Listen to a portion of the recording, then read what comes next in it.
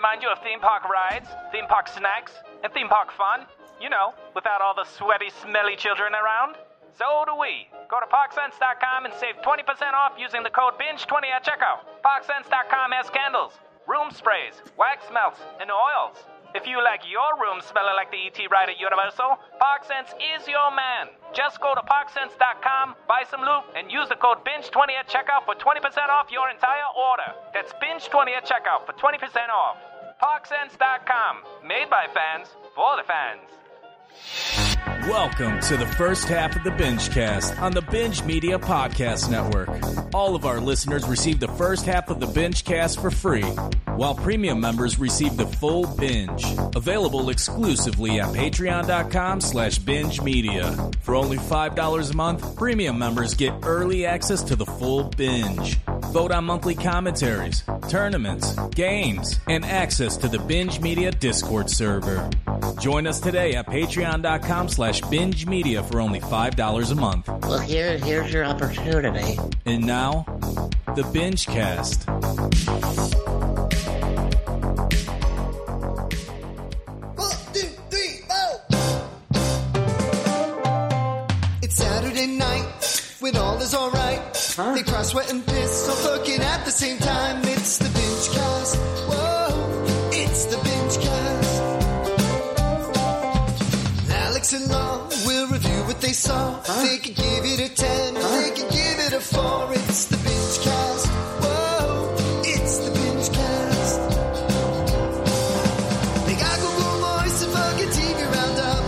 What did you watch while getting so drunk? They burp and they burp, they yell and they curse. This is the greatest show in the universe. Well, what do you know? We're ready to go. The mics are plugged in and now it's time for the show. It's the BingeCast. Whoa, it's the BingeCast. Whoa, it's the BingeCast.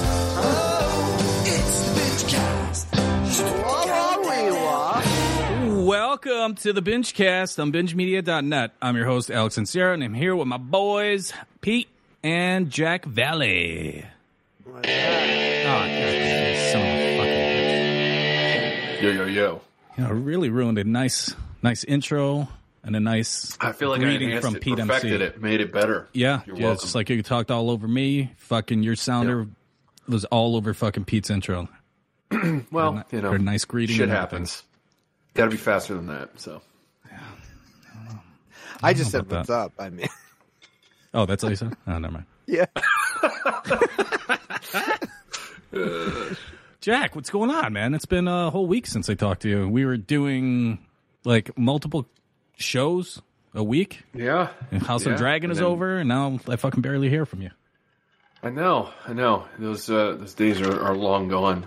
Maybe those days will be here again at some point, but they're not now, and they're not soon either. But maybe someday. Well, nice of you to hype that up. Pete, what's going on? You're welcome. What's going on, Pete? Nothing. You and I are just starting up our next batch of commentaries. Yes. I don't know if we could announce that. I think we can. We posted it, right? Yeah. We're doing the 12 comms of Bingemas. We will release the full list December 1st. So stay on the lookout for that. And I believe the first 3 will be on the free RSS feed, and the back 9 will be on the Patreon. Full binge. It's a nice little golf reference for you, or from you. And I think, that's kind of like your entryway into the sportscast, into hosting your own know what? sportscast. You got the back 9. You know how Jack fucking cut me off with his intro? How could I forget? Fucking cut the sportscast off. I'm going to steal their show. After football season, you should just pick up the sportscast. I'm going to take it over, yeah. I won't watch anything except the top 10 plays of the day, and I'll just do commentaries on that. It's like they left the Binge Sportscast studios, and like you just come in overnight.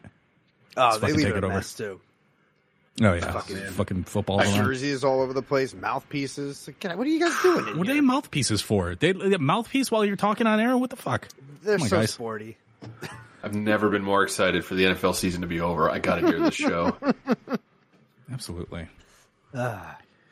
Absolutely. All right, everybody, you're listening to the Free Binge. And on the Free Binge, we're going to be reviewing White Lotus Season 2 premiere and the just released, the Roku channel original, Weird Al. So we're going to be reviewing that on the Free Binge. On the Full Binge, what's the Full Binge? Well, that's our Patreon. You go to patreon.com/binge media. $5 a month gets you the full binge, and we're going to be reviewing all the spillover things that we've been watching throughout the week. Don't Worry, Darling, that other movie, that other TV show, lots of stuff, as well as the 12 Coms of Bingemas on the back 9 of the 12 Coms of Bingemas. Back 9. I just wanted to get that really, nailed down. Yeah. Thank you. Good. Now, Jack, it's your first watch of White Lotus. You let us know that you didn't watch the first season. I know that was kind of on your docket, your and Meg's docket, for a bit. Yeah. So interested to hear your thoughts on that. And, sure. I think one of those shows that you could just pick up in the second season, don't you think, Pete? Like, there is a reoccurring character, or two at least, and doesn't seem to be any spoilers or anything. It's just different location. That's it. Yeah, I think that's the only info I gave Jack was that White Lotus is a chain of hotels. This is a different location, and a certain character is brought over another character from season 1. I think that's pretty much it. I was kind of racking my brain just to be like, did I miss anything? I don't want him to go into this. I mean, tonally, I know what to expect, and you know what to expect for season 2. So hopefully he picks up on that. Vibe. Yeah. Hopefully. Hopefully, yeah. But yeah, I mean, if you liked episode 1 of season 2, Jack, I highly recommend to do season 1. But I'm sure we'll get there. Oh, we'll get there. And that's going to be in TV Roundup. Okay. We got NPR Moreno tonight. All right. Yeah, that's he's right. Like a very low key. Well, I was just taking my tips from NPR Jim Law. Oh. And my tips from NPR Jim Law. Now, we reviewed the very first Joe Blow Movie podcast on the Patreon page. Another reason to sign up. Patreon.com/binge media. You and I went through the first Joe Blow Movie podcast with a solo Jim Law. Now, Jack, did you get a chance to listen to that?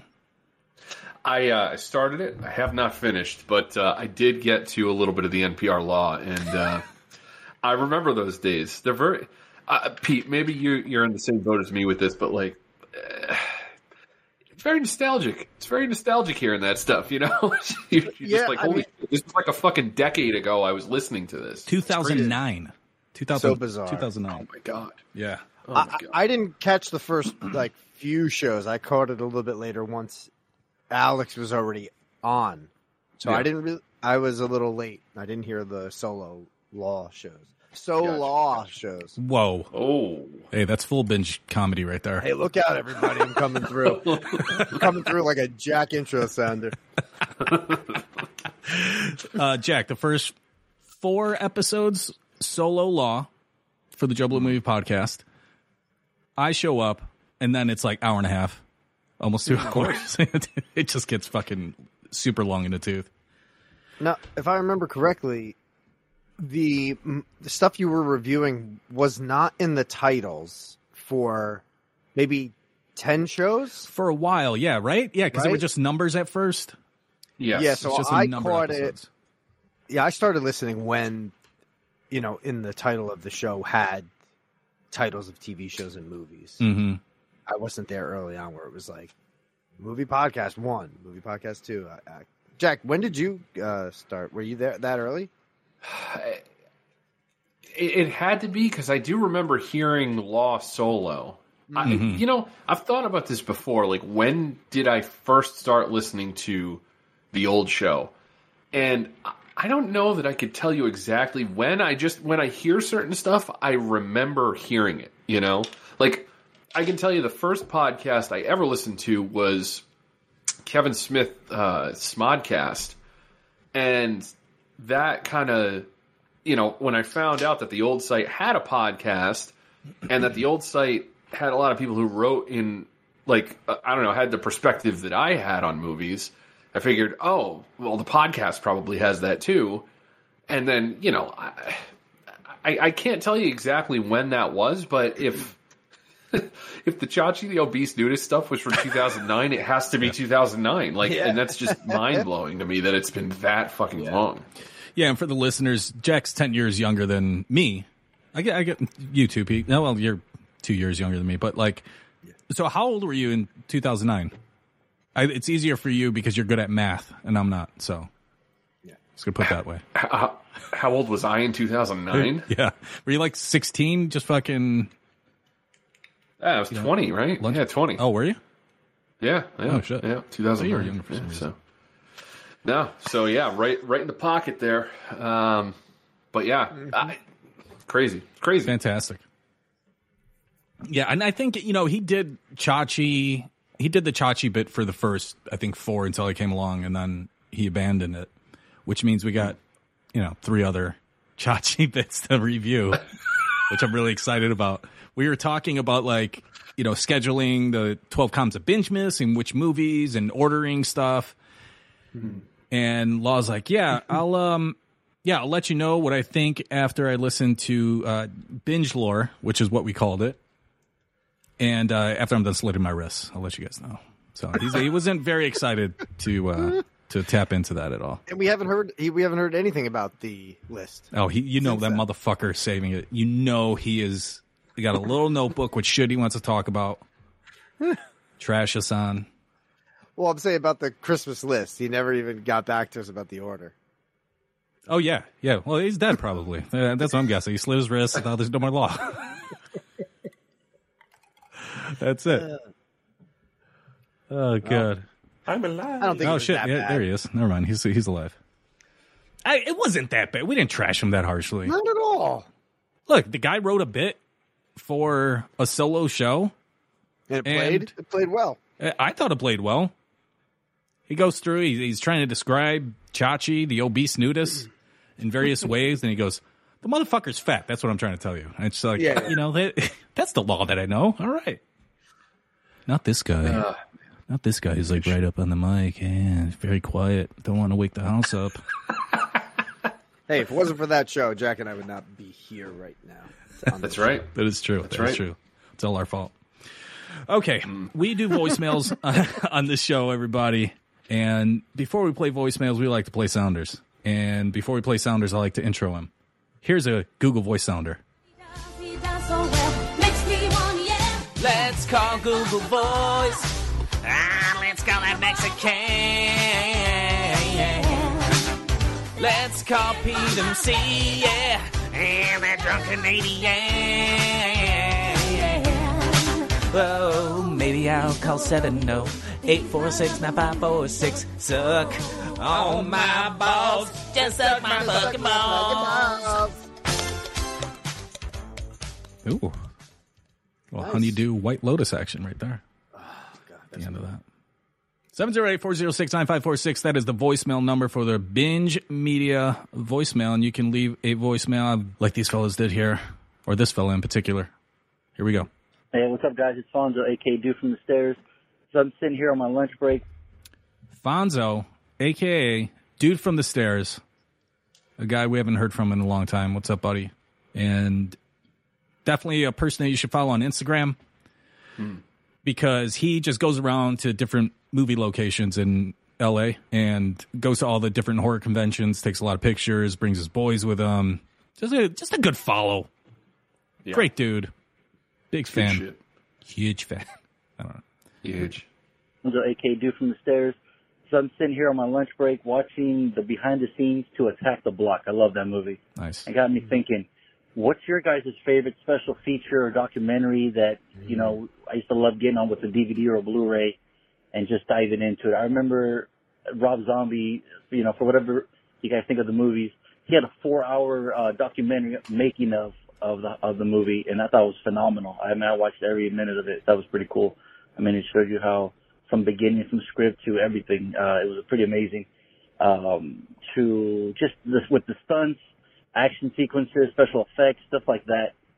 Do you guys have a special feature that you guys like kind of revisit, or you go, man, this, or you learn something new by watching the special features on a DVD or Blu-ray? So yeah, let me know. Hopefully you guys have a good show and flick a bubble good. Jesus. Thanks, Fonzo. 708-406-9546 is the Google voicemail number. I seem to remember, I don't know if it's Glengarry, but it was one of those movies that is very dialogue heavy where they showed the scene and then like the bottom third was the script. That like you followed the script as it went along. I seem to think it was Glengarry. Does that ring any bells for you guys? It does. Yeah, I think I've seen something like that. I can't remember if it was Glengarry or not, but almost like a pop-up video kind of thing, but as the screenplay instead, right? Yeah, exactly. Yeah. So you can kind of see the difference between the both of them. Yeah. I feel like I've seen clips of stuff like that for, I want to say Reservoir Dogs, actually. That kind of rings a bell. That might be it, yeah. Of watching, like the scene with Mr. Orange and Mr. Pink talking about what they're going to do, or Mr. White and Mr. Pink talking about what they're going to do with Mr. Orange in the back room there. Right, in the back room. I kind of remember seeing that with the screenplay on it, but I don't know, could be bullshit. But yeah, it's a cool concept. Yeah, because during that time, I mean, I haven't had physical media in a long time, but I remember watching that. And also, like, at work, just not working, but going to, like, simplyscripts.com and just reading movie scripts, like, all fucking day. So I was just, like, obsessed with, like, the translation from going from script to screen. Yeah. I mean, the only thing that comes to mind as a special feature that I still will go back and check out is I'll dip into the Lord of the Rings appendices, like, all the time. So much interesting stuff there. It's both like making of, pre-production, post-production, and all these amazing stories around the set, and like little things like the whole idea that the cast, the Fellowship, all got the Elvish word for 9 tattooed somewhere on them, and just the 9 of them have that. And I think Peter Jackson, and like that's it. It was just a special thing for all of them. I remember seeing a little featurette on that.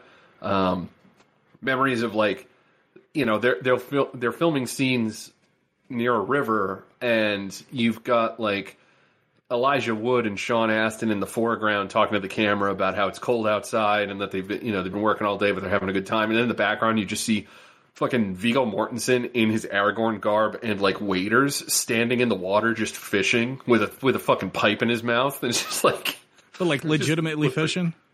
Oh yeah, like really just it's just B-roll. They're filming documentary shit, and he's just like fishing in between takes. It's just like what a fucking boss. Awesome. Yeah, I love the appendices. I think they tell like just as interesting of a story as the movies do. Really, really cool special feature collection. You think they'll ever do like a multi-part documentary? I mean, you got the appendices, but like some other version of that, telling the story behind the scenes and all that. I don't know what they could add. Like that whole thing is kind of perfect because it gives you all of the making of stuff that you'd expect, but then also, I mean, you could go as deep as you want to with all that stuff. Like there's literally, interviews with Alan Lee, who was this kind of renowned Lord of the Rings illustrator for the novelizations. Or the books rather. In fact, I have a set of the trilogy of the Alan Lee illustrations that are amazing, like hardcover, incredible stuff. A lot like you and I go back and forth with the Song of Ice and Fire stuff once in a while. Mm-hmm. It reminds me a lot of that. And Alan Lee sitting there talking about like here's my painting that I came up with, and then it shows you on screen what they went with, and you see how much his stuff influenced the look of those movies. There's a whole. And I can't remember the specifics of the story now, but there's a song in Return of the King called Into the West that I think played over the credits, which is actually about a kid who I think died of cancer, but had come to the set and met the cast. And like, there's a whole featurette about his story and the making of that song and what it means. Like, just every aspect of the making of those movies is covered. It's really, really good stuff. Damn. Yeah. I don't think I ever dived into that. Or dove into it. Yeah. Appendices. So good. Writing it down on my palm right now, so I don't forget. There you go. Maybe you should write it on your appendix. Hey, I don't have appendix, you fucking asshole. Why don't you be a little bit more open to people's fucking organs that they no longer have? You fucking son of a bitch. OG zombie. Exactly, Law. What about you, Pete? What's your favorite? Before I get into that, yeah. Check out Fonzo's YouTube page. It's Fonzo, Fonso 13. What? I didn't know. Yeah, he goes to cons and stuff and signings, and I didn't know he had a YouTube page. Yeah. Check out his page. It's good shit. What is it? Fonzo 13. Fonzo 13. Fonso 13. So this guy. He's got good vids. Just some unboxing stuff. Like I said, he goes to cons, signings, all that stuff. Good for him. Yeah, fantastic. He makes me jealous. Where I'm like, God damn it, I want to go up to somebody and be like, sign this, and I'm just like too shy. And... You can. No, I can't personally. Yeah, you can. I can't. No, I know I could. I physically, mentally cannot. Anyway, I'm trying to think of some, like, my favorite part of DVD special features are obviously, well, for me, gag reel, blooper reel. I love that. Nice. And honestly, the commentaries for me, when it's cast and director, sometimes that gets a little muddy because everyone's just talking over each other and just trying to be all jokey. But I like the J.J. Abrams commentaries, like the original Star Trek one's great. They got Lindelof on that. No cast on that. Super 8 comm is good. And even Favreau has some really great comms with Elf, and I think there's one for with Made, Swingers. Oh yeah, Made. It's Made's him really and good. Vaughn, Yep. and they're able to write on the screen as if like they're doing like an NFL X's and O's type thing. Fucking awesome. So that one's a pretty great commentary, but you don't see that anymore. But yeah, those are my boys, Favs and JJ. Anything with those guys, special. I would have features, thought but like yeah. maybe a Spielberg, like a War of the Worlds or something like that. Behind the scenes. Yeah, like whatever his special features. Yeah, you know what he does? He's never done one commentary. Yeah, I can see that. And they joke about that on the Super 8 commentary, and they try to call him to get him on the commentary. That's awesome. Steven? Hey, do you want to provide some commentary right now? We're at 34:15. They don't get through. I'll tell you that. You talking about the Super 8 one just reminded me of one of my favorites as far as like commentaries go is the True Romance Special Edition, because it has you got Tony Scott one track, you got Tarantino another track, which Tarantino, I don't know, at least back then didn't really do a lot of commentaries, or at least for like his own films. And then the other one you had Christian Slater and Patricia Arquette, which is like, the actors not as fun in terms of like details, technical things that you might want to know. But that Tarantino one is fucking like, it's one of my fucking favorites. He just tells so many stories, and it's a very different Tarantino because he's basically like, Clarence Worley is me. Like I wrote this as if this is what I was going through in my life at that time, and when me and Roger Avery were trying to get this off the ground, I was going to be acting as Clarence, like I was going to play the Clarence role and stuff like that. So. And then Tony Scott just having his like unabashed love for the script, but then like loving the character so much that he changed the ending of the movie. And then he talks about having a conversation with Tarantino, and Tarantino was pissed about it. And he's just like, no, dude, I fucking love these characters, and I want to see them make it. And you're just like, oh, God damn it, Tony Scott. Rest in peace. You just reminded me of something that came up this past week. Oh. Fucking Tarantino's new book dropped. The really? cinema speculation novel. Yeah.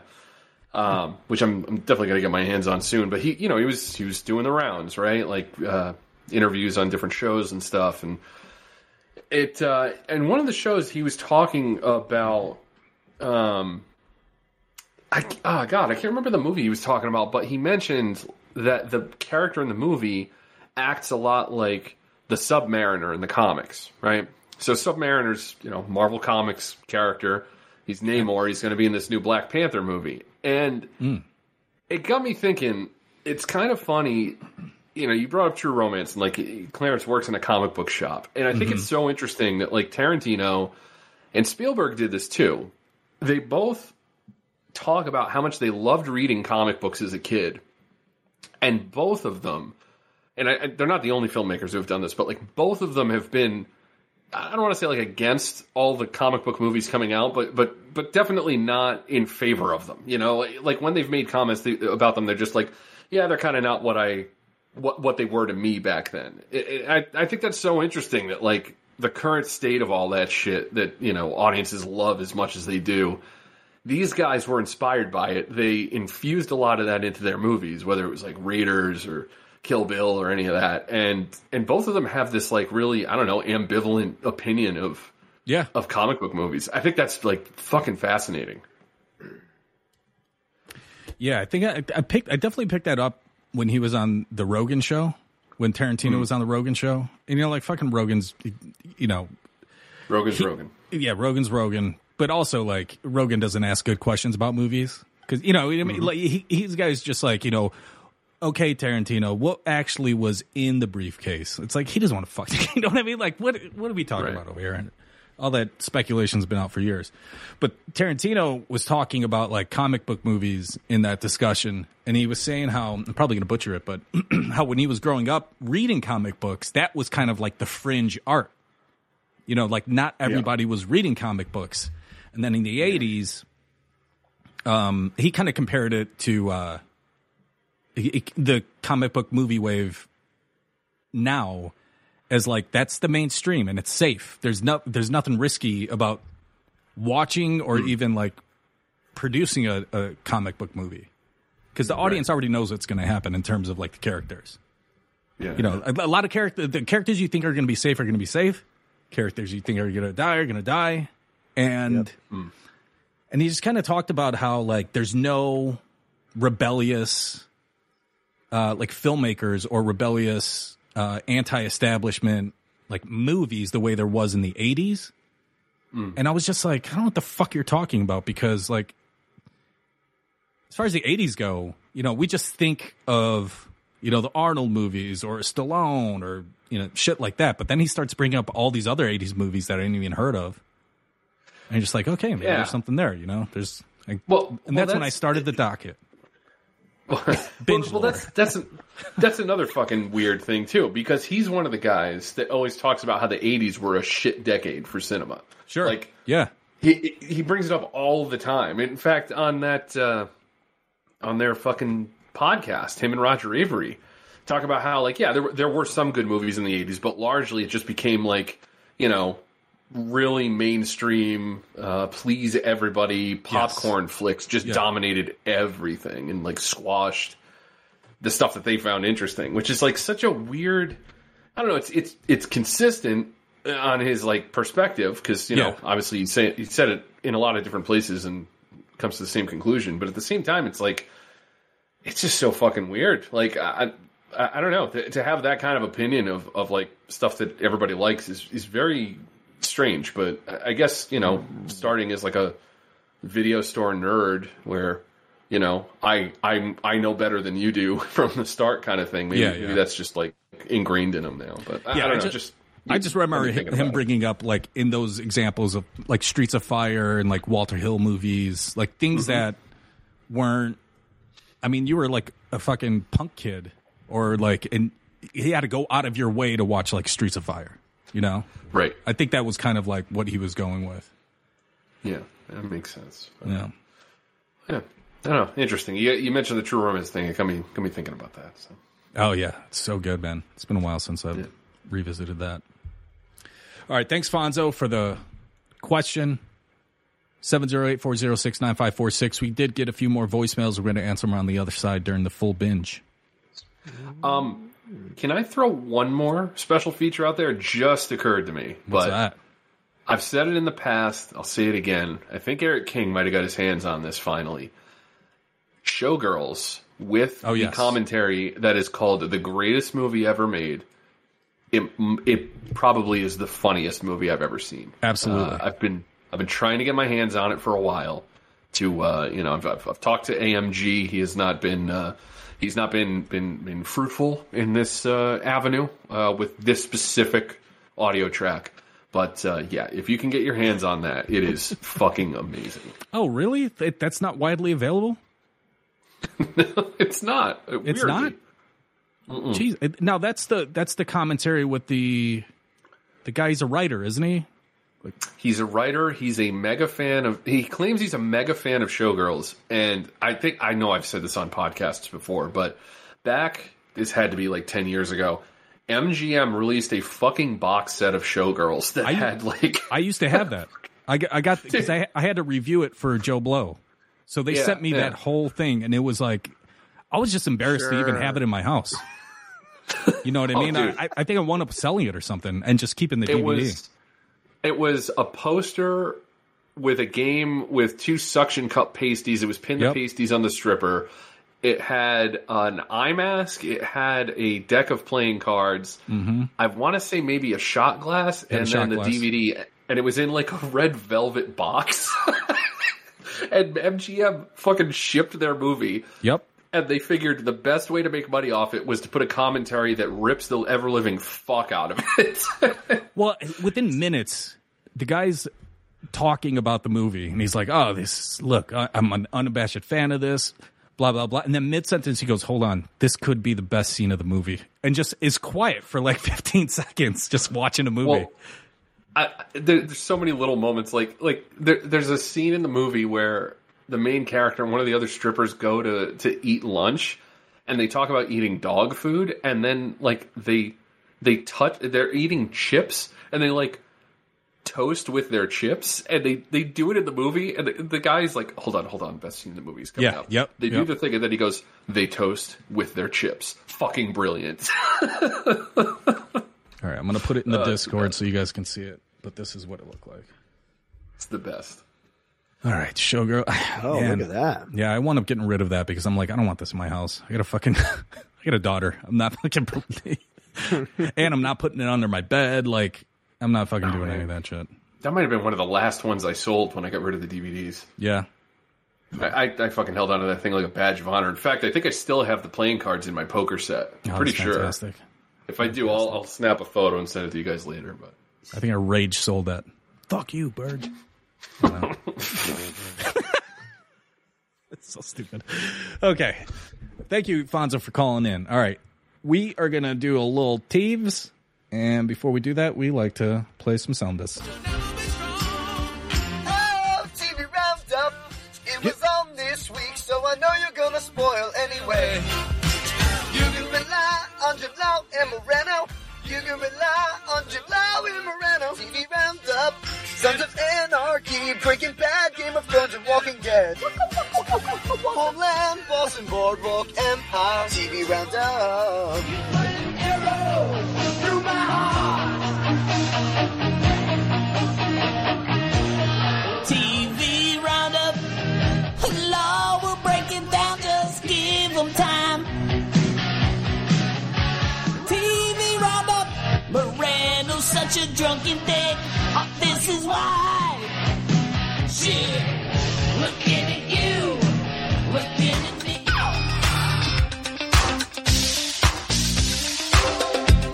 There's TV tonight.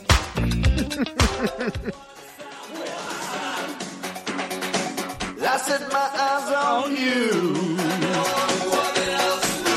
And I've got to have my fucking TV.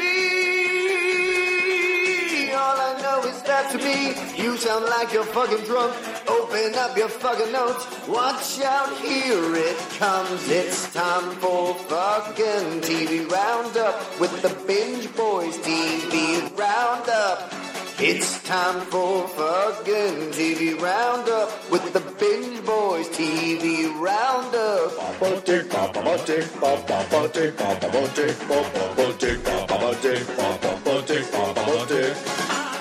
Fantastic. I want to hear that live, Pete. The challenge has been set. I want to hear that live. God damn it. Tom, get learning. Get learning, sir. I want to hear how out of breath you are playing the drums and then doing the Baba Dick, Baba Dick. Oh, I have to sing and play drums? Great, cool, thanks. Challenge. I'm sure Jack can learn drums by then. Sure. Yeah. Sounds like he's into I'll give it a it. shot. Challenge. Challenge. All right. Our feature review for TV Roundup is the second season premiere of White Lotus. It's back. The White Lotus Resort is something that obviously only rich people go to and the poor people work at. Seems that way. Yeah, seems that way. We're in, Sicily now? Is that where we're at? Yes. Yeah, Sicily. Yeah. First season, Jack, was in Hawaii, and I really liked the beginning of the episode starts off with the boat, and that was a kind of like a big thing in the first season. How it started is getting to know the people that are going to be staying at the resort, and they're just all kind of like eyeballing each other on the boat. So it was like, for me, Pete, it was like kind of like refreshing to kind of to be back on this boat for some reason. Yeah. It's like, I've been here before. This is kind of new. It's a different location, but we're on the fucking Lotus boat. All right. Yeah. I was totally on board. Oh, my God. Oh. See what it did? They got a boat. Like on the board on board. See, like Jack gets it. I don't know if Alex dude. I don't know if Alex got it yet. Oh, okay. I got it. Because the boat thing on board. Like on the ocean. God damn it. Yes. Like with a crew and stuff, you know? All right. Well, I meant like diving board. I don't know what you guys are talking about. Oh, no. I thought you meant there's water BORED because that's how I feel about this conversation right now. Hey, come on. No. Come on. No, Skipper, what do you got?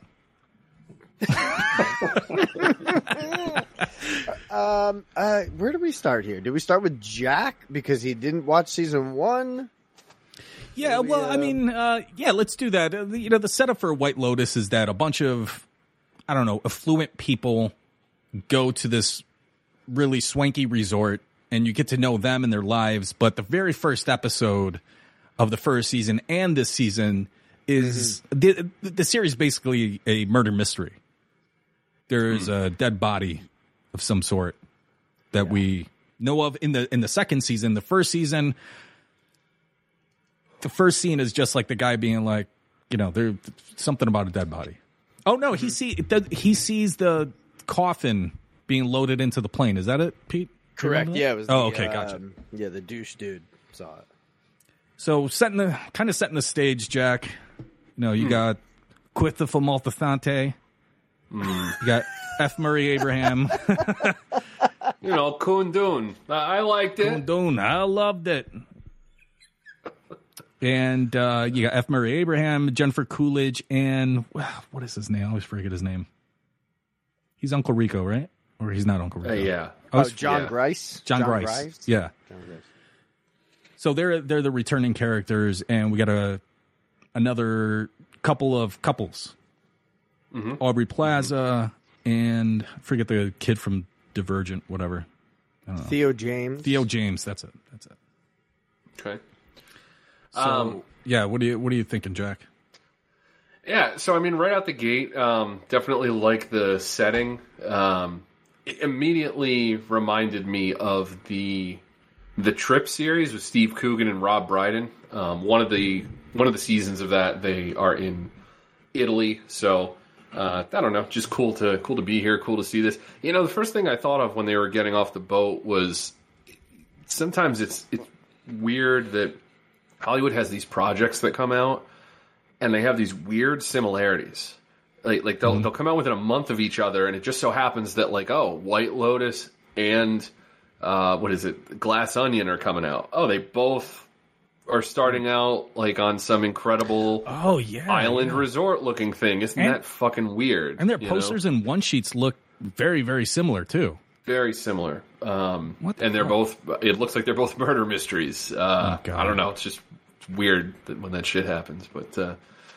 But yeah, I mean, I really like the cast. F. Murray Abraham. We just saw him in Cabinet of Curiosities. Obviously, he's the center of Amadeus, which we did a docket for with me and Jim Law a little while back.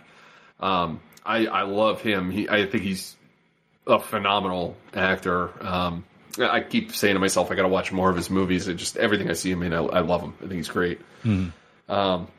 Like you said, you got Imperioli there, who I got to say, like, still looks like he's got gray hair, but he still looks very young. Like, he looks very good. Like, I don't know what he's doing, but I don't know if it's like additional moisturizer or something. But he's doing it well. And the rest of the cast. There's another woman in this who I know from a couple of the Kogonada movies. Who's that? He made a movie called After Yang and then Columbia a few years ago. But Haley Lou Richardson, she's Jennifer Coolidge's assistant. Okay. She's a pretty good actress. She was good in Columbia. She was good in Yang. So that seems like a very small kind of I don't know, not a nothing part, but like there isn't much to it yet. But I could see there will probably be a lot more to that character just because of what I've seen her in elsewhere. So I think that's kind of interesting. Aubrey Plaza is pretty solid so far. She's doing something different than her normal kind of just weirdo angle. It still is like standoffish, but in a different kind of way. Yeah, I was going to say that. Like she's, I don't know, seems like a mega bitch, kind of, but also weirdly justified in it, based on like what another character does in a scene. It's awkward. It's like weirdly awkward. But yeah, I don't know. First episode is interesting. I'm not in love with it. I think that it's there's something about it that seems a little bit try hard to me, and I'm not sure what that is. I watched the episode a couple hours ago, so I'm still kind of forming my thoughts here. But yeah. I don't know. I didn't find it very funny, and I've heard that this show is funny. So I don't know if maybe I just am the jokes are going over my head or what. But I don't know. Pete, what did you think of this? Well, as far as the comedic parts, I believe Coolidge was really the only thing. Well, Coolidge and Armand, who was he was like the great manager of the hotel. We don't have that. Steve Zahn too in that first season. Yeah, he was. I think there's a lot less. Relief. I think it's just like F. Murray right now and Coolidge as the comedic relief. But yeah, there's some. There's not many hysterical. Got it. Okay. Actors going on here. It's a little less. Right now, it's a little less. We have less funny characters right now. Okay. But I do like the setup of everybody. Like I'm back in White Lotus mode. I'm just getting to know these characters. I'm getting very excited to trying to guess what's going on. But the intro credits makes it seem like it's a very sexual season. Yeah. How so? F. Murray's horny as fuck. His grandson is probably going to get with Coolidge's assistant. Coolidge and her husband are going through something. Then we got Aubrey Plaza and that other guy whipping out his wang. We got Michael Imperioli with the prostitute. I mean, it just seems like something like sex is the theme this season. Oh yeah, I was going to ask if that was a thing in season 1 too. So that's something new this season. Yeah, I mean, if there was a theme in the first season, I went over my head.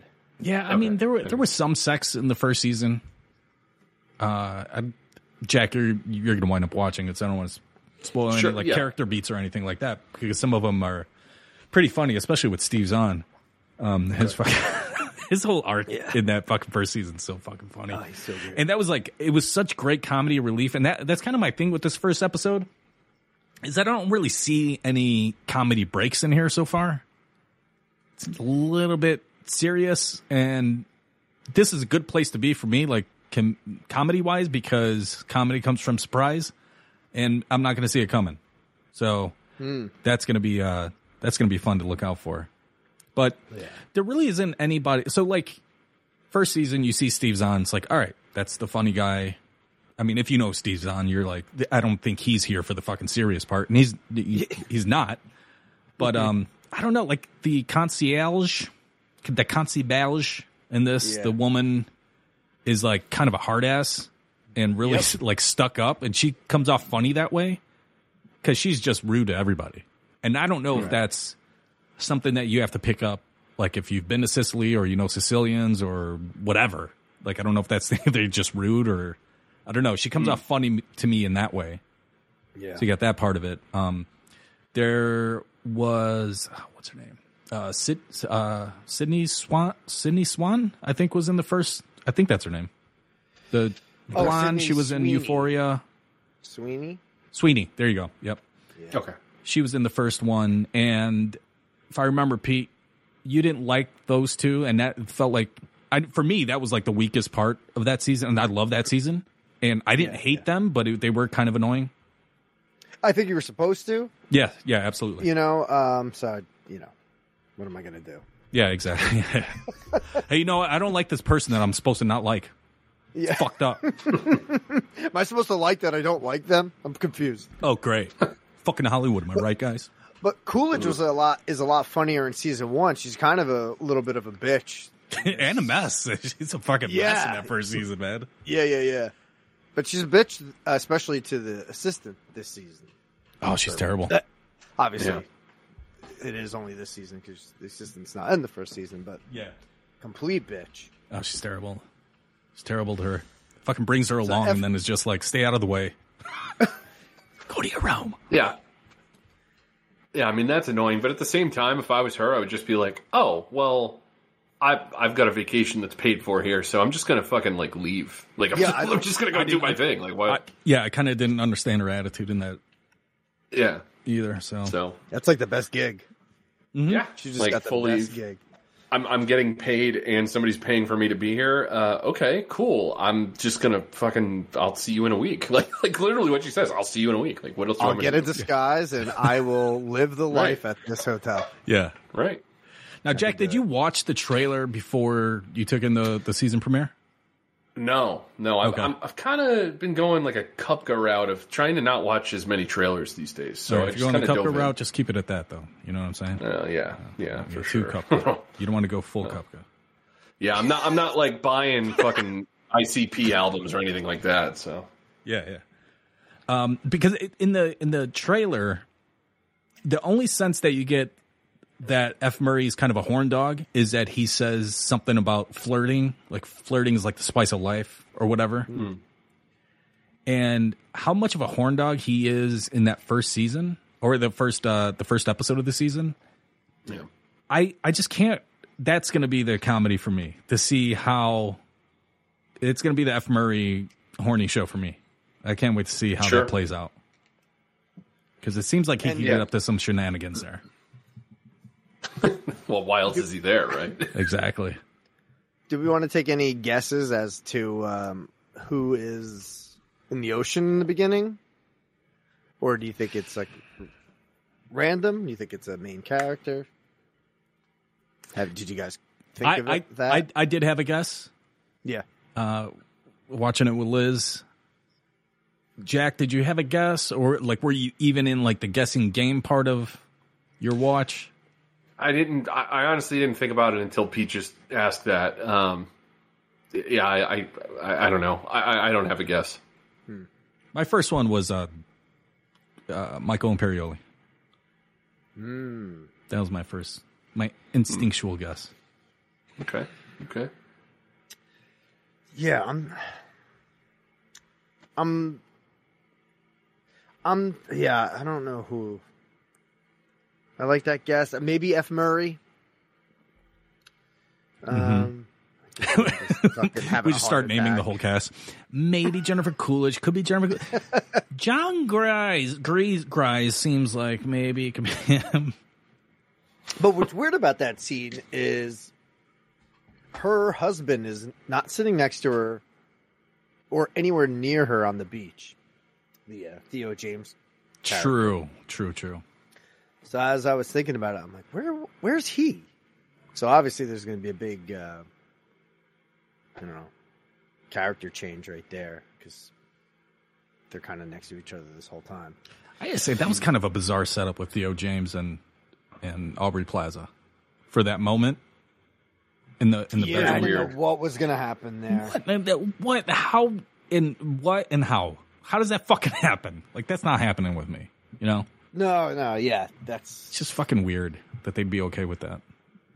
yeah. Like, how did Aubrey's husband not be like, you, or Aubrey be like, you fucking go get the baby. Hey, we'll be back, guys. I'll bring you your fucking trunks. It's fucking weird. Yeah, Come on. strange. Very strange. Especially given that she's not like, yeah, it's just a weird setup because like she doesn't like him at all. Like it's been pretty established that they kind of can't stand. She can't stand him or his wife. Yeah. So it's just it's strange. And then again, like what kind of? I'm just trying to think of like what kind of guy would just like drop his shorts in someone else's hotel room without like I don't know just. And making sure that he's got a little bit of privacy or something. It's just fucking strange. And making sure that he's in her sightline. Right. With the mirror and everything. It's fucking bizarre. And then like they're talking about like Theo was like, oh, he was meaning Aubrey's husband because they're old college roommates. He was the first incel or whatever. You never left your room. You didn't want to fucking date girls. And then by the time they get to Aubrey Plaza and her husband get to the bedroom to settle down for the night, he's on his computer. It seemed to me that she starts looking at him differently. And I think probably we're supposed to get that, right? Yeah, I think so. Yeah. And we also hear about Theo's alleged past about his, I guess, sexual allegations against him a bit. True. Oh, True. Yeah. So that's why he's pantsing himself in the mirror. Jesus. He knows no boundaries. Apparently not. So. And because they have like the episode starts off with they have like adjoining rooms that have that door that you could open up and just have like a whole suite or something like that. And I'm like, why are they showing that? Why is Aubrey Plaza like so vehemently against having that be a thing? I hope she doesn't fucking get with this guy. I can kind of see it, man. Yeah, I don't want it to happen, but I can kind of see the story going there. That's gonna suck. Yeah, she is. 'Cause I like her character a lot. Yeah. I find similarities with Sure. character. I don't want to be here. Let people know. Literally in paradise going, ugh, get out of here. Get out of here, Paradise. God, son, it does this all day? It does this. It does this all day. I don't want to be so inclusive, this fucking all-inclusive. Look, if I want to pay for Everything has to be something, I'll pay for something if I want to pay for something. You're not going to tell me, Pete, you're at I thought food and all-inclusive. drinks were just inclusive, not these people. I don't know if I want to fuck around in a pool that small, too. Like, wife and I are looking at, different vacation spots, hotels, and whatnot in different places. And I'm just like, that pool's too small. A pool that small encourages the guests to talk. And I don't want to talk to anybody else. I just want to be with my wife and fucking have some drinks and chill. Yeah. I don't want to meet strangers. Nope. Yeah. Oof. Yeah, sounds like you don't like that either, Jack. Yeah, not for me. But yeah, I the whole idea of going to a resort for a vacation to then I don't know have to socialize. It's like I'm here to not do work. Like why am I paying all this money to go to a place that I now have to interact with other people? That just something about that doesn't make sense in my own head. But, that's the in-laws when we go away. They talk to everyone. Oh, dude, same here. I don't know what it is. It's like, where you from? And then I'm just like, bye. Right. Out of here. We drove 11 hours to a vacation spot. And my in-laws were behind us. And I don't know, halfway through we stopped at a gas station in bumfuck USA. Go to the bathroom, come back. My mother-in-law's already chatting up people in the gas station. Other people pumping their gas, going, are you on vacation? And I'm just like, Ma, shut the fuck Please. Can you just not fucking talk to other people? No, obviously I didn't say that to her, but my wife did, and way better words than I could have. Yeah. It's a high. It's like a high, or it's like a nosy high. Like, I got to get high on this conversation right now. Yeah, I got a gossipy dopamine hit that I need. I got a gossip dopamine fix I need to hit real quick. Yeah, I'm running low. I got to fucking mingle. Go talk to a stranger. Hey, how are you? And it's like, that's a raccoon, Ma. Fucking leave it alone. Oh, you think they were from like Reseda or Saskatchewan? I gotta fucking find out. I gotta find out. They're scratching their neck like they're fucking all coked out and shit. Hey, are you like a salesman in the Midwest or something? I need my fix. Come on, somebody. Tell me where you're from. How many grandkids do you have? Hurry! And then, how do you think they feel about having the RAV4 with the all-wheel drive? I gotta know. I gotta know because I was thinking about They got that bikes too. on the back of their truck. Where are they going? What mountain? So you guys bike? No, we're selling these. We're actually paraplegics. So It's a Facebook Marketplace meetup.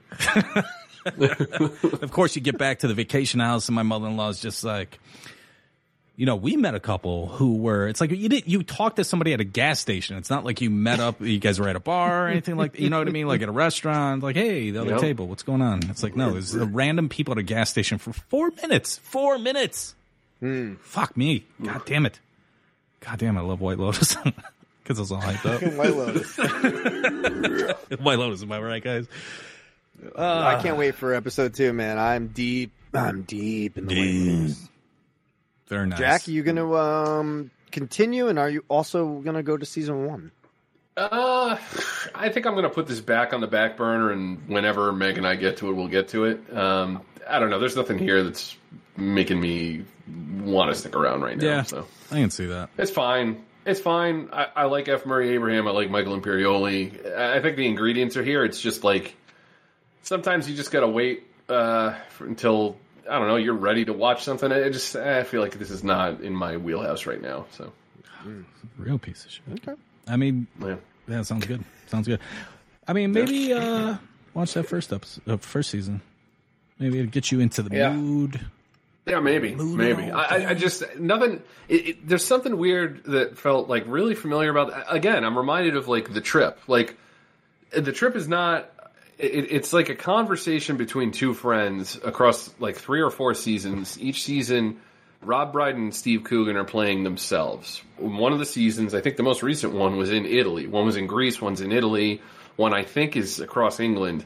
And the whole conceit of the series is like, Steve Coogan is playing himself. He's been hired by a magazine to go and review a bunch of restaurants as, a celebrity. Brings along his other celebrity friend, Rob Brydon. And the series is the two of them traveling, having conversations, eating some food, and like talking about their lives. And they're hilarious. But especially the season when they're in Italy and Sicily, I'm immediately reminded of all that watching this. So I kind of feel a little bit of like been there, done that with the comedy style and everything else. That. So this feels like something that I've already seen, and that maybe this story goes in different places. I'm sure it does, but like right now, I'm just kind of like, I don't. There's nothing like making me need to watch this right now. Yeah, I gotcha. That makes sense. Where I'm at. So. Yeah, that makes sense. Would it make it a priority for you to like? All right, we're going to continue this. I mean, there's so much content anyway, right? So what I'll say is I'm not against going to watch season 1, but I think Meg and I have just been waiting until like the two of us are ready to watch it. I think that's all it is. At some point, we'll sit down and watch it, and we'll get to it then. So I'm in no like huge rush to do it now. So all right, fair enough, Pete. 2 out of 3 ain't bad. Okay, sounds like you're tapping out. It sounds like he's stepping up. Yeah, you know what? It's a you're going full cup. You went full cup. Timeout. We're taking a timeout. That's what we're doing. Okay. I don't really like timeouts. Well, you guys kind of coined it like a week ago or a couple weeks ago. So did we? Shut the fuck up. Yeah, you So totally. Get out of here. Totally fucking did. Nobody would do that. Well. I've been finally catching up on my old binge casts, and because I was getting through the commentaries, and you guys like an episode or two ago were like, maybe I'll just take a timeout. And I was like, listen, we're allowed to timeout. Well, also, if we don't remember, it didn't exist. All right, moving on. Yeah, moving on. What do we got? White Lotus, timeout. White Lotus timeout. Okay, all right. 2 out of 3 ain't bad. You'll get back to it. I'm sure you will. I'm sure you will. It's the F. Murray pull for you. Absolutely. And Alexandra Daddario is in the first season, so it's a couple pulls for you. Should we do a little pee break? And then we'll get to some moves? Absolutely. All right, let's do... I haven't played this one in a while. Here we go.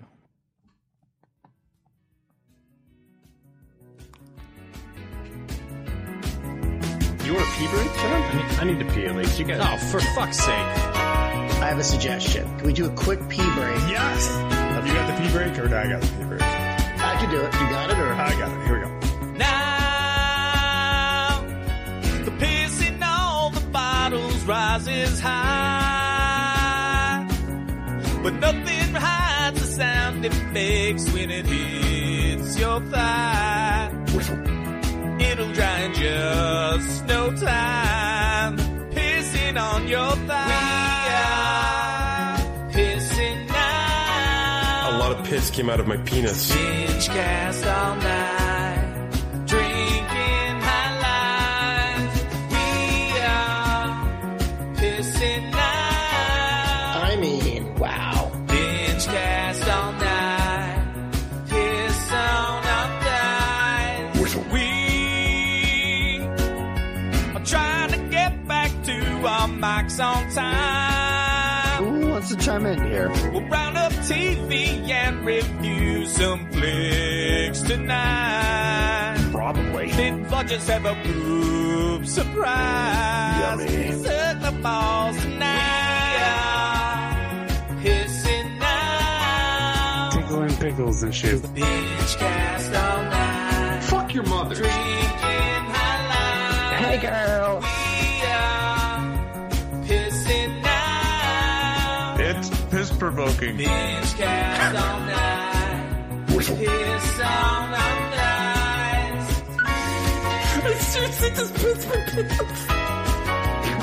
Ooh, did I get back first? Nice. You just beat me. God damn it. No, I didn't just beat you. I've been here for about 5 minutes now. Just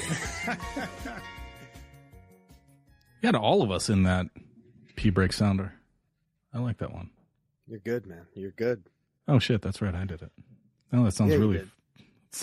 that sounds really annoying now. God damn it. Yeah. Fucking patting myself Hey, on I the back. got everybody in there. Everybody hear Hey, that? I did a good job. Right, boys? Ugh. Okay. Little, what did you watch this week? Let's do it. And we're going to review Weird Al. What a wicked thing to do to make me surprise booze and what the fuck you watch? No, what the fuck you watch? Fuck you.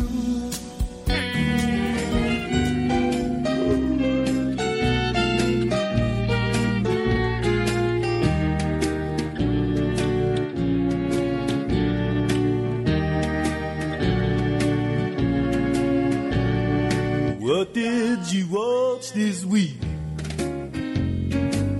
What did you watch this week? When the road looks drunk ahead and you're miles and miles from getting some head, you just remember what Samson said. Oh, what did you watch this week? Huh? Yeah, what did you watch this week? Nope. All right. Wanted to play that because that was co-written by one, or actually written by one Jack Valley. Look at that. There you go. Ghost written. Ghost written. The Bernie Taupin to your Sir Elton. Ah, love that. Love that a lot. All right, boys. We all watched Weird, the Yankovic story. Mm-hmm. I'm very excited to talk about this with you guys. Now, I had trouble finding this. I got my remote in my hand, and I was flipping through, and I couldn't find the Roku channel. Oh, okay. Yeah, but I found it on that'll do AMG, so. Nice. AMG solves 90% of my content problems. I'll tell you that. Yeah. He's very good. Yeah, he's not bad. God, It's you not guys, bad. you're fucking patting yourselves on the back since we've been back from the pee break. What happened? Hey, Pete, you can do that at any point. You can do that at any point. Go ahead. And if you won't pat yourself on the back, I'll pat you on the back, buddy. Maybe later. Maybe in the full binge. Hey, look, that's a tease right there. Patreon.com/binge media, in which I pat Pete on the back. $5 a month. Wait, I don't get to do it myself? Okay, now this is co-written by Eric Apple and directed by Eric Apple, and also the other co-writers, of course, Weird Al Yankovic. Do you guys know anything about Eric Apple? Because I had to look that up and kind of see what he had done in the past. Yeah, so he's directed a ton of TV shows, but the thing he's most famous for is actually making the Funny or Die short, Weird, the Al Yankovic story, in like, I don't know, it was like 2011 or something. Damn. So this movie is just a big budget, well, I guess modest budget, feature-length version of the Funny or Die short that him and Weird Al made like 10 years ago, which is kind of nuts. Okay. But yeah, he did that. He's a Funny or Die, one of the original Funny or Die directors, and then he's gone off and done a ton of different series. I think he did that. Kevin Hart had like an action series a year ago called Die Hart. I think he directed that. A few other things that I had recognized from his filmography, but yeah, just I didn't know him from like a hole in the wall really until this came out. Right. Nice. Now you had seen that Funny or Die skit.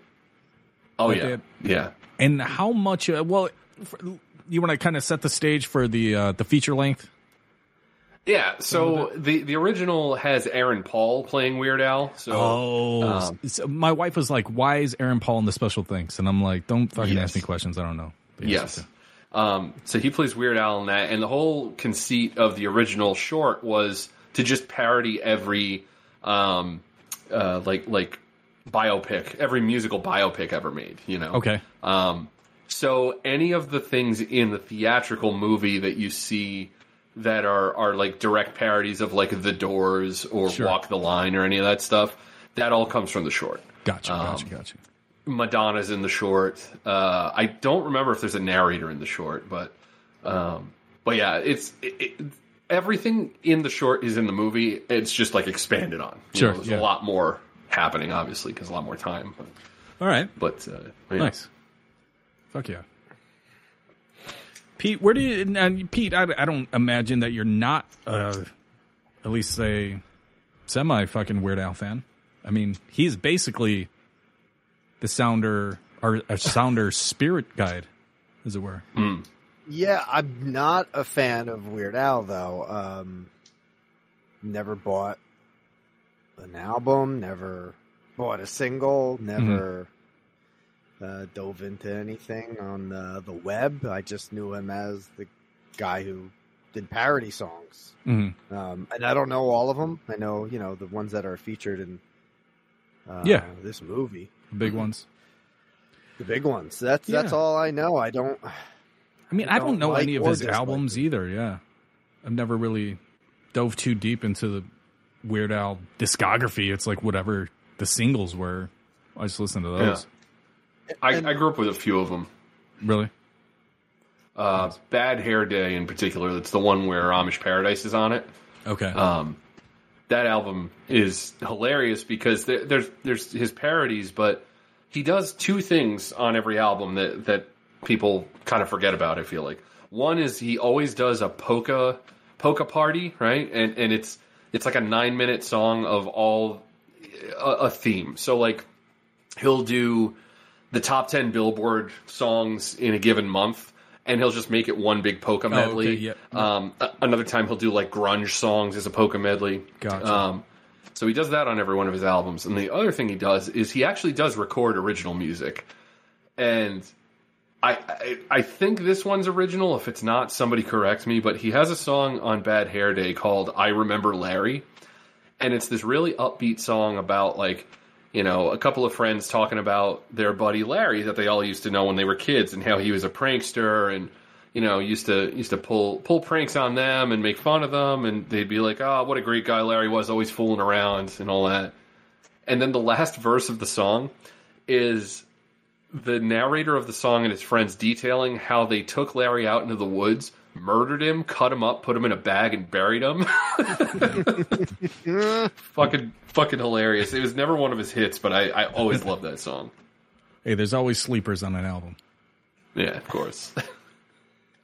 I was actually looking forward to watching this so I could learn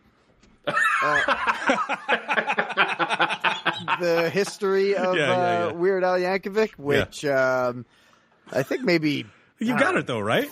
3 minutes in, I'm like, strap them dildos on. Yeah, totally. At least, I mean, was that a good thing that at least right off the hop that, all right, this is not a biopic. This is a parody biopic. This is something different. I caught on around maybe the second or third minute, maybe a little bit longer, and then it just kept getting bigger and bigger, and I'm like, okay, I'm not gonna get the real story here. So I have no knowledge of Weird Al Yankovic history. I still don't know how he came to be. Yeah, I mean, I wound up, like, as we're, like, loading up the movie and everything, talking to my wife about, because she's really excited to see this. She's a big Daniel Radcliffe fan. Knows Weird Al stuff, of course. He's been prevalent in all of our lives for so long, so she knows of him.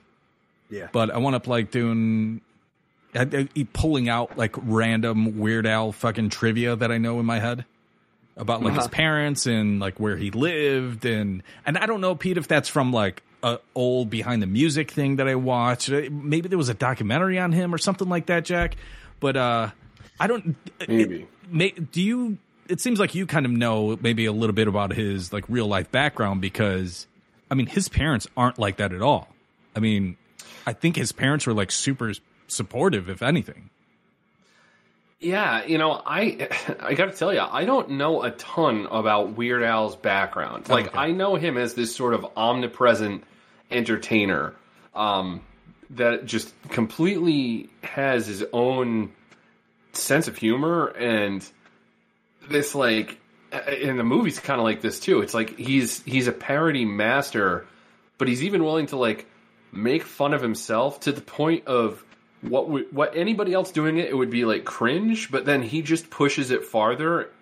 I just laugh at it. I don't know how to describe it, but he's just like a very unique, I don't know, presence in entertainment. There's literally nobody I can think of that's quite like him, and is a fucking accordion virtuoso, because Weird Al is an incredible accordion player. Absolutely. Which is nuts.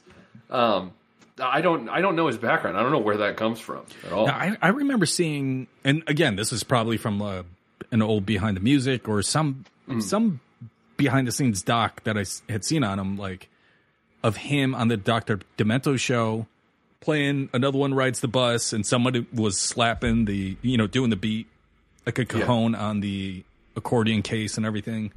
So I don't know. I have these weird memories of Weird Al for some reason. I love parody, man, and it's not like he, like, invented parody, but he just did it his own way. Even, like, there's every time it came up, I was just laughing my ass off. The ongoing bit of, like, look, I just want to put lyrics over existing songs. Like, that's not, like, why is this a big deal? Right. Like, so it's not like he's the first person to do that, but the way he did it, he just did it that was in a way that was uniquely him, like, outside of, like, just the accordion, Well, I'm just thinking back now. I remember knowing who Weird Al was, but then in the early days of, like, Napster and Kazaa and BearShare and all those LimeWire, all those peer-to-peer torrent sites, Weird Al being one of the first artists that I wanted to look up, because it seemed like it was just I don't know why at the time, but it seemed like it was difficult to find his music. And it seemed like there were a lot of songs that he had made that weren't necessarily available on, at the time, CD. So I remember always searching for as many Weird Al songs as possible, whether it was like, around the time episode 1 came out, he had that The Saga Begins, which was the American Pie parody. Absolutely. On an earlier album, he had the Yoda, Lola parody, all that stuff. But I have heard in later years that one of the things that Weird Al, he was smart about was that he understood that it didn't make sense to fight people who were like trying to acquire his stuff illegally. But the one problem he did have with it was getting like songs misattributed to him that he didn't actually make. Like it was one thing for him to have a parody and somebody want to go and like, grab a copy of something illegally. It's like whatever, but he kind of understood that would be better for his brand. Yet, somebody would download something from like the Jerky Boys and label it as Weird Al, and he'd get a little upset about that kind of thing. Those fucking mislabeled. God damn it. Yeah. Yeah, so the story itself is, we see Weird Al as a young kid, gets exposed to the accordion. His parents, his mom is supportive. His dad is, works at the factory, whatever they make there. Yeah. And, he just grows up, winds up being a teenager, going to, defying his parents and going to a party. Turns out to be a polka party. That's kind of like a rager. I don't know, man. I'm fucking just so in with this movie by this point. Yeah. And I'm waiting for the bit to tire. And don't get me wrong, it doesn't in certain parts, but it's very, very, very few. Very few and far between. I think the line where most people are going to decide whether or not they're going to be in with this movie or out is when Al's mom turns to him and says, we're telling you that you should really stop doing what you love and focus on just working. Yeah. It's just like, all right, you got to be on board at that point. So. How did all that land for you, Pete? I fucking love this movie so much. Excellent. Man. Nice. Once I caught on to what the hell was happening here, I think I laughed like every minute or every 2 minutes. Something fucking made me laugh out loud. This was just such a fucking great watch, man. I think the only downtime for me is like the tripping scene. Sometimes I just fucking hate tripping scenes in movies. I fucking can't stand it. They could have done without that fucking scene, but I'm not holding that. Yeah. It's my only negative that I have written here. That scene, for some reason, was reminding me of Tenacious D, Pick of Destiny a little bit. Well, there's a lot of Tenacious D going on in this movie. Yeah, big time. But especially the I'm just to go off the Tenacious D thing. That pool party, I can't imagine. My wife and I talked about that for like 10 to 15 minutes about how fucking fun that must have been to film, and how like people must have just been breaking out laughing 100% of the time. And like, are we even going to get this thing done? Because I don't know if you guys looked at the cast list for everybody that was. So Dr. Demento invites Weird Al to a pool party, and this is like Jack Horner in Boogie Nights inviting Dirk Diggler to the house, right? Right. Everyone shows up, and there's just a bunch of fucking people there partying.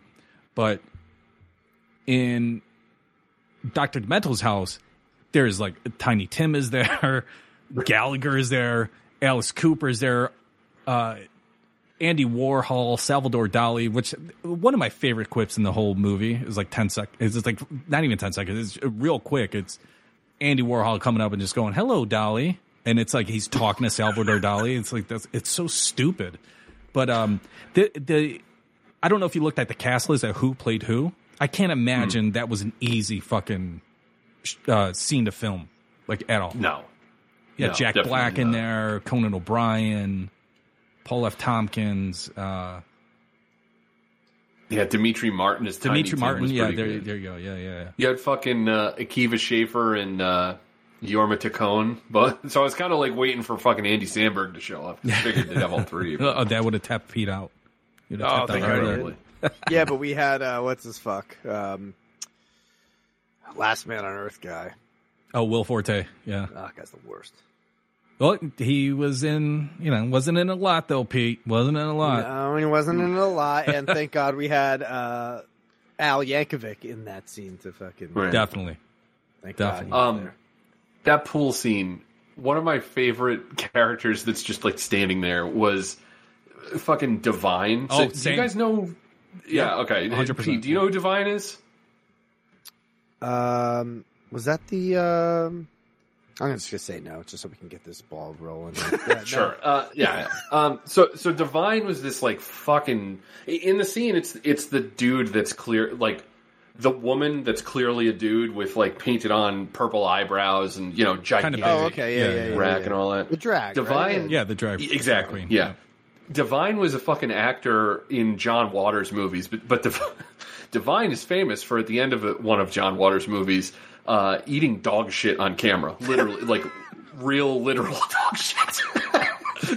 So the fact that like Divine is a cameo in this is just fucking hilarious. Yeah, like yeah. why the fuck would Divine be there with all those other people? You know? Oh man. Now you guys are familiar with UHF, I'm guessing. Little bit, yeah. It's been a long time since I've seen it though. Pete?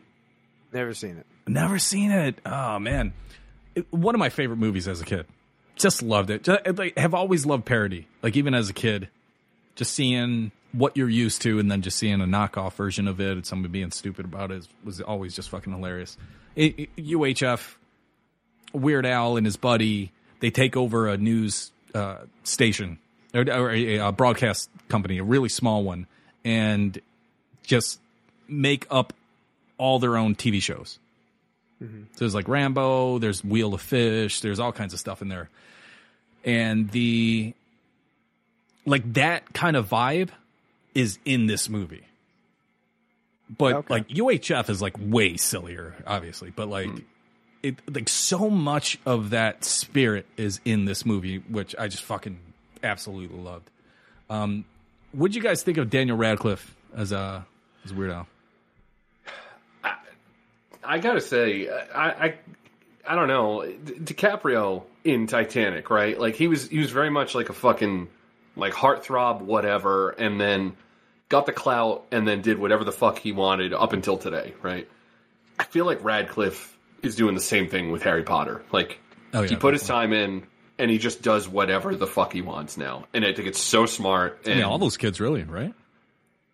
For the most part. Yeah, a bunch of them. I mean, Emma Watson is kind of, she fell into the Disney thing a little bit, but but yeah, Ron Weasley's been in some shit too, actually. He's in Cabinet. Yeah. Cabinet there you go. Curiosities. I think he's great. He was part of what was making me laugh throughout this runtime. I thought he was great. How fucking short is that dude, though? He's He's such a tiny little man. I love the part where he first goes to college. He's just hanging out with all those dudes. And the My Bologna thing. Like, you fucking know where it's going when the scene starts. And the fact that they know that the audience knows what's coming is even funnier to me. That's what makes it that whole thing super funny to me.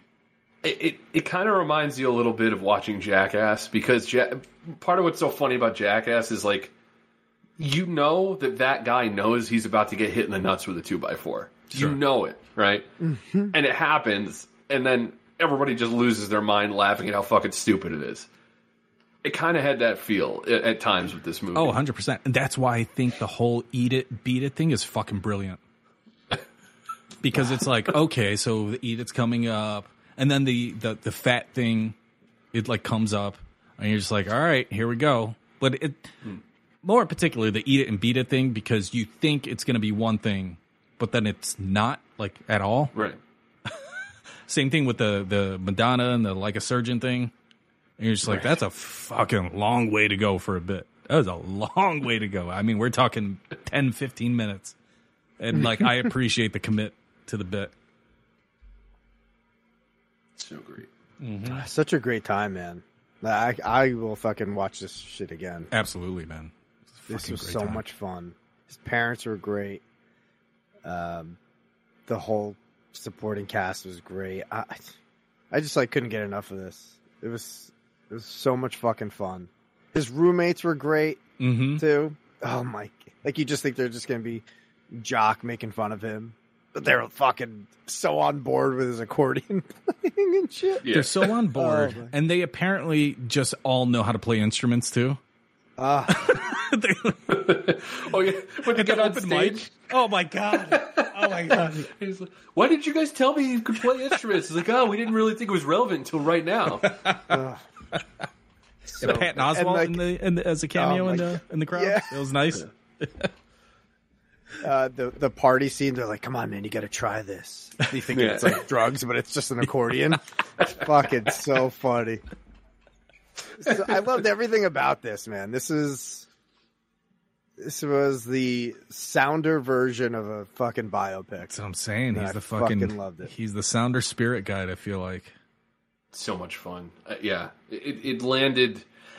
You know, I knew this was coming out. I think it could have gone either, you know, in one way or the other. Like, it was either going to nail it or it was going to be, you know, I love Tenacious D, but like Pick of Destiny is not a great movie. I kind of felt like it was going to be a Pick of Destiny kind of thing. Yeah. I'm glad that it wasn't. I think it really like stayed true to like the Weird Al sense of humor, and I think it nailed it. I think they did a great job.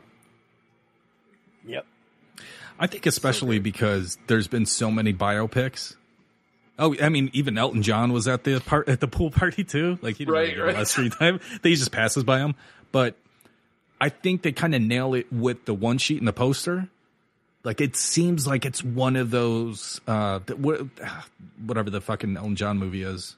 Rocket Man. Yeah. It reminds me of that. It reminds me of the Freddie Mercury one.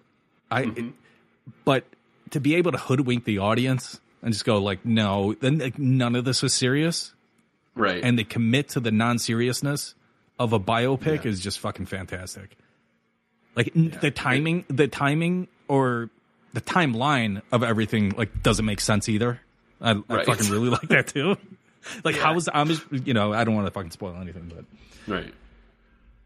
I just love the indignation around like, what you mean I'm gonna, anytime anybody listens to Eat It, they're gonna be thinking of Michael Jackson now. And like Al's on the other line, he's like, well, he's actually a pretty good artist in his own right. I don't think that's the worst thing. Yeah. A little meta, but it's good shit. Very meta. Good shit. Very meta. Like if you know, you know kind of thing. Yeah. When they're at the table with the mom and she's fat and they do the lyrics and they pan to him and he doesn't do anything and they're like, no, nothing. No. He doesn't pick up on the song. I'm fat. I know it. So the deadpan, very matter of fact. Yeah, like they gave him a hit and he's just not seeing it. Oh my God, the dad's story. I mean, just fucking, it was unbelievable. I did get laugh fatigue though. I'll tell you that. I got laugh fatigue where I got a little tired of just laughing every few seconds, like you said, Pete, at about like when Escobar shows up. Pablo Escobar shows up. Like, I like they kind of like mention him a few times throughout the movie to just kind of set up the whole bit. But by that point, I was starting to get a little tired, a little fatigued. A little bit. Yeah. It was the tripping scene. The Madonna thing went a little too long for me. Yeah. Mm-hmm. I just wanted to stay within the music business and him just playing shows and writing songs. Like that stuff is hysterical. But it didn't bother me that much to hate this movie or have any negative review about it. But just little tidbits could have been left out, and I wouldn't have cared. Well, it's interesting, Jack, that you said that a lot of those Funny or Die kind of scenes or bits where they're like parodying other music biopics or whatever. Yeah. because I felt like they were like in hindsight, it seemed a little forced. Like building up to that Doors moment seemed like where the fuck are we right now? It's like, oh, we're getting to the Doors moment. Okay, so it does make sense that they were just trying to fit those kind of things in. Yeah. And I saw love that Funny or Doors Die scene too. Mm-hmm. I saw Funny or Die as like producing credit in the beginning, and I'm like, I was like, wait a minute. I know Funny or Die. I know their videos that they put out, but I'm like, maybe them and Weird Al have something, and they felt like he's weird, they're weird, but we'll make it a real documentary type thing. Mm-hmm. Yep. But it didn't. Yeah, it was a little different. Yeah, but I'm happy with what I got, man. I was just thinking about how two things. Earlier in the polka party when he's a teenager, where it cuts to the girl who's like she's carrying like one of the vinyls and she's talking to the other girl about different polka players. Yeah. And then she's just like, oh, that Minnesota sound. I just love it so much. It's like something that nobody's ever said in their entire life. That Minnesota sound, not a thing. Like, what are we talking about here? It's just a very specific polka piece of knowledge that is fucking hilarious to me. I mean, the only other time polka has been a plot point or like anything in a movie is when fucking John Candy is the polka king of like what was it, Illinois or whatever. Home Alone. Sheboygan, really big in Sheboygan. That's right. In Chicago, polka. Yeah. You know, polka. She's like, no. And the other thing was when, so a couple of things hilarious about the Pablo Escobar scene for me is he's having a fucking birthday party for himself. He has mariachis playing and he's Colombian. That's fucking just funny for me just on its own. And then he goes, so the mariachis are playing and Weird Al is like, some distance from him. But Pablo can't hear what he's saying. He's like, hold on, let me turn down the music. Pulls out his gun and just starts shooting in the air so they fucking just flee the garage or wherever they're in so they can stop playing. Fucking it's hysterical, man. Okay. Ratings. What do we got, boys? What do we got? I will throw down first. This movie was a very nice surprise. You see it's a Roku exclusive. I didn't see a trailer for it. I like Daniel Radcliffe. I like that Weird Al was involved, but like I didn't have expectations for it other than, it could go either way. Luckily, it went the way that I liked. I thought this movie was hilarious. Honestly, this is like the funniest movie I've seen in a while. I can't think of another straight up comedy that's come out in the last few years that I laughed as consistently at, So that was pretty great. Reminded me a little bit of Airplane, in that sort of like parody way. Yep. I'm not a big Hot Shots guy, but I saw that Law mentioned on Facebook that this reminded him of Hot Shots a lot. Nice. Yeah, hell yeah. I can kind of see that. It's made by the Zucker brothers from Airplane. Exactly. Nice. But I had a great time with this. I got more than I wanted out of it. I think it's an 8. I think this is an easy 8 for me. Very nice. I will see your 8. And I'll raise you a 9, sir. Whoa. Yes. Sir. Whoa. Holy shit.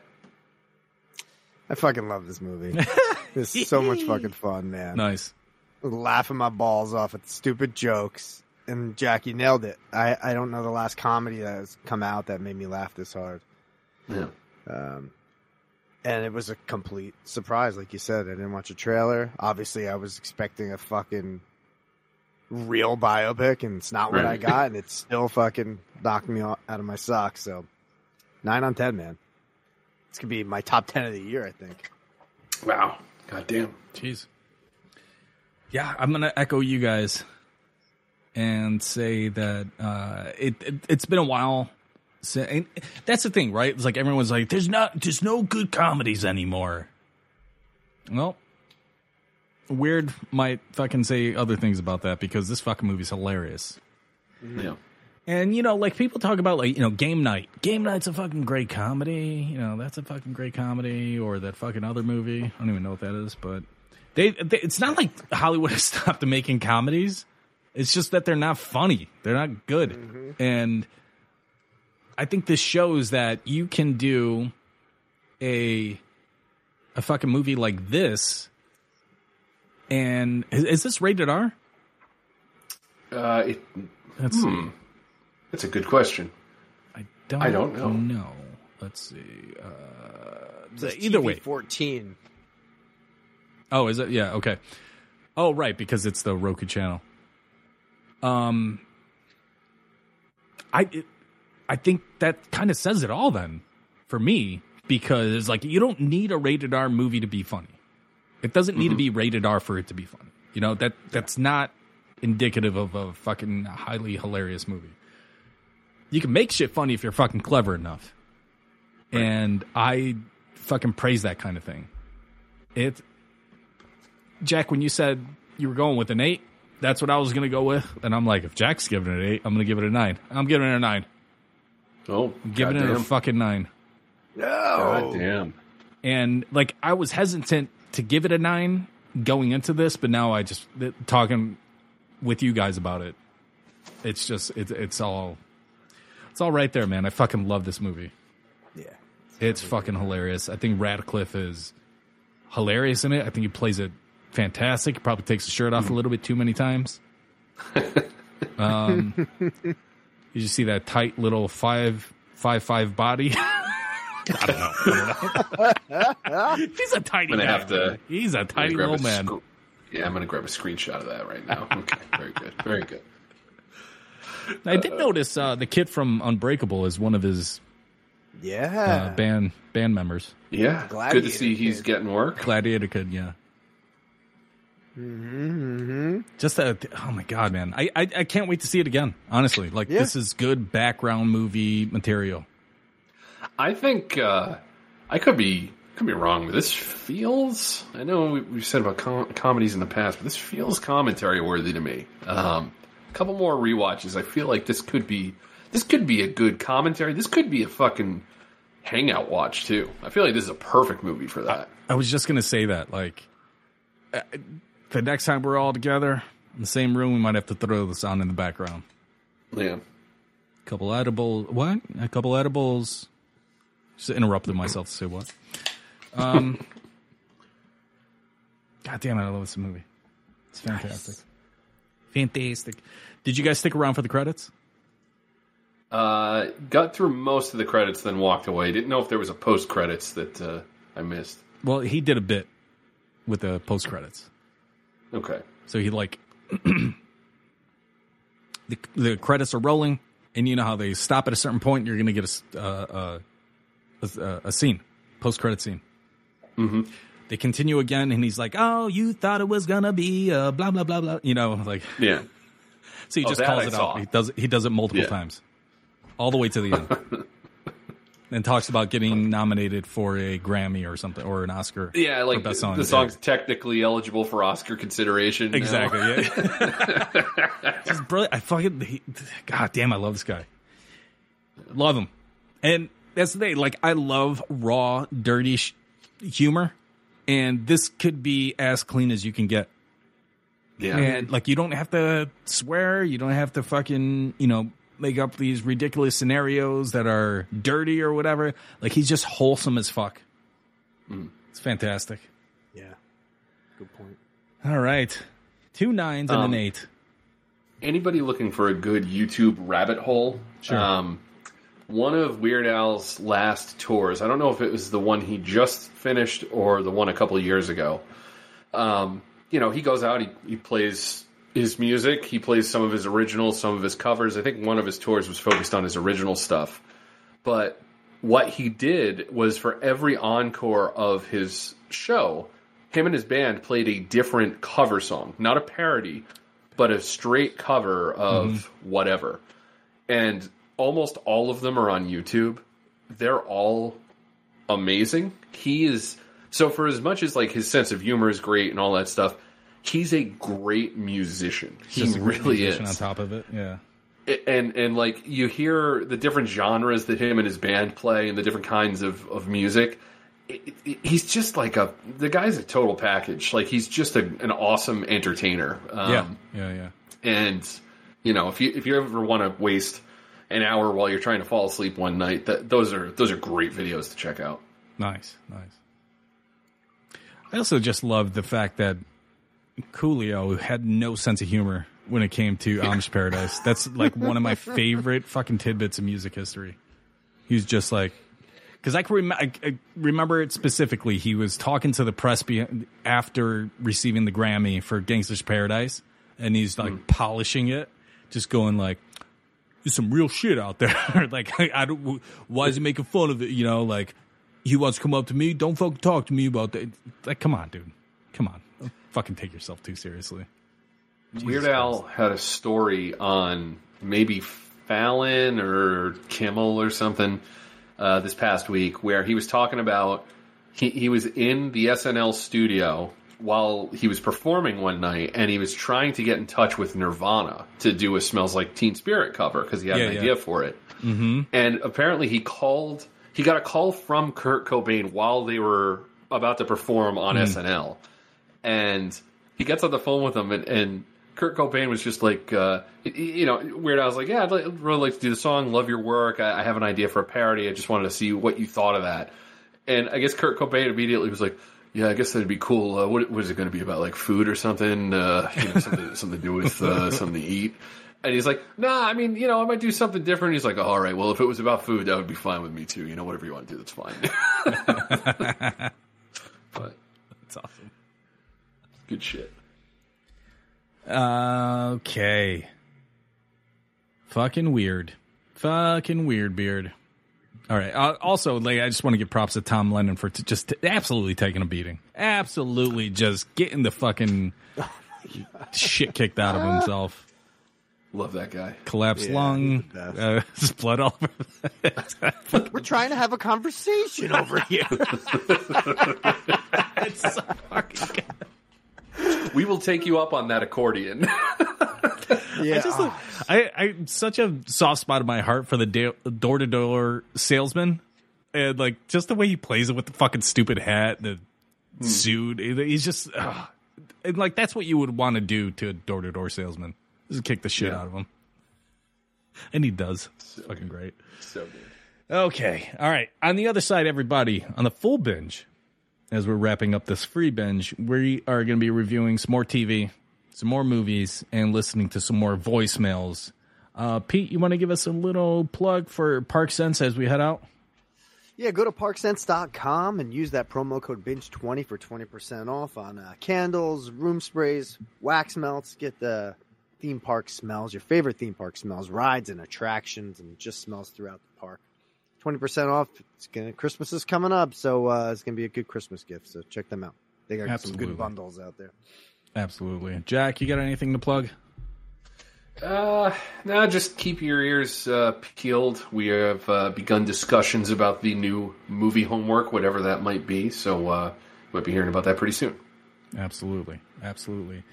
And 708-406-9546 is the Google voicemail number for you to leave a voicemail for us. We'll answer it on the show. We got a few more to listen to on the other side. And if you're not with us, bye. Bye. Thank you for listening to the BingeCast on BingeMedia.net. To listen to the full binge, subscribe to our Patreon at patreon.com/BingeMedia. Binge Media patrons will get access to the full binge, the BingeCast 4-hour show on a private RSS feed, and they'll get it a full 24 hours before it hits the public RSS feed. Binge Media patrons also get other perks, so check us out at patreon.com/BingeMedia. Subscribe to the Binge Media Podcast Network at Apple Podcasts, Spotify, Stitcher, or wherever you get your podcasts. And now, the full binge.